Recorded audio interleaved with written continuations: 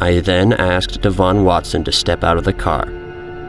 When he suddenly put his hands up, it looked like he was about to lunge for my weapon. Fearing for my life, I drew my gun and I was forced to open fire.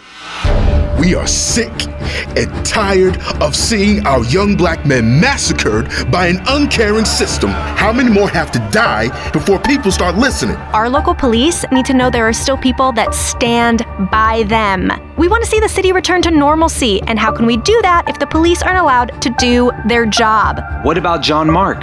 The guy out there last night. Have you seen the news? You have to instill peace, instill order to make the people listen.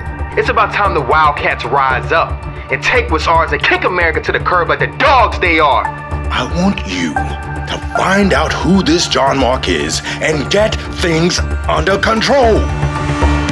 The Miseducation of John Mark. Coming soon to your favorite podcast platform.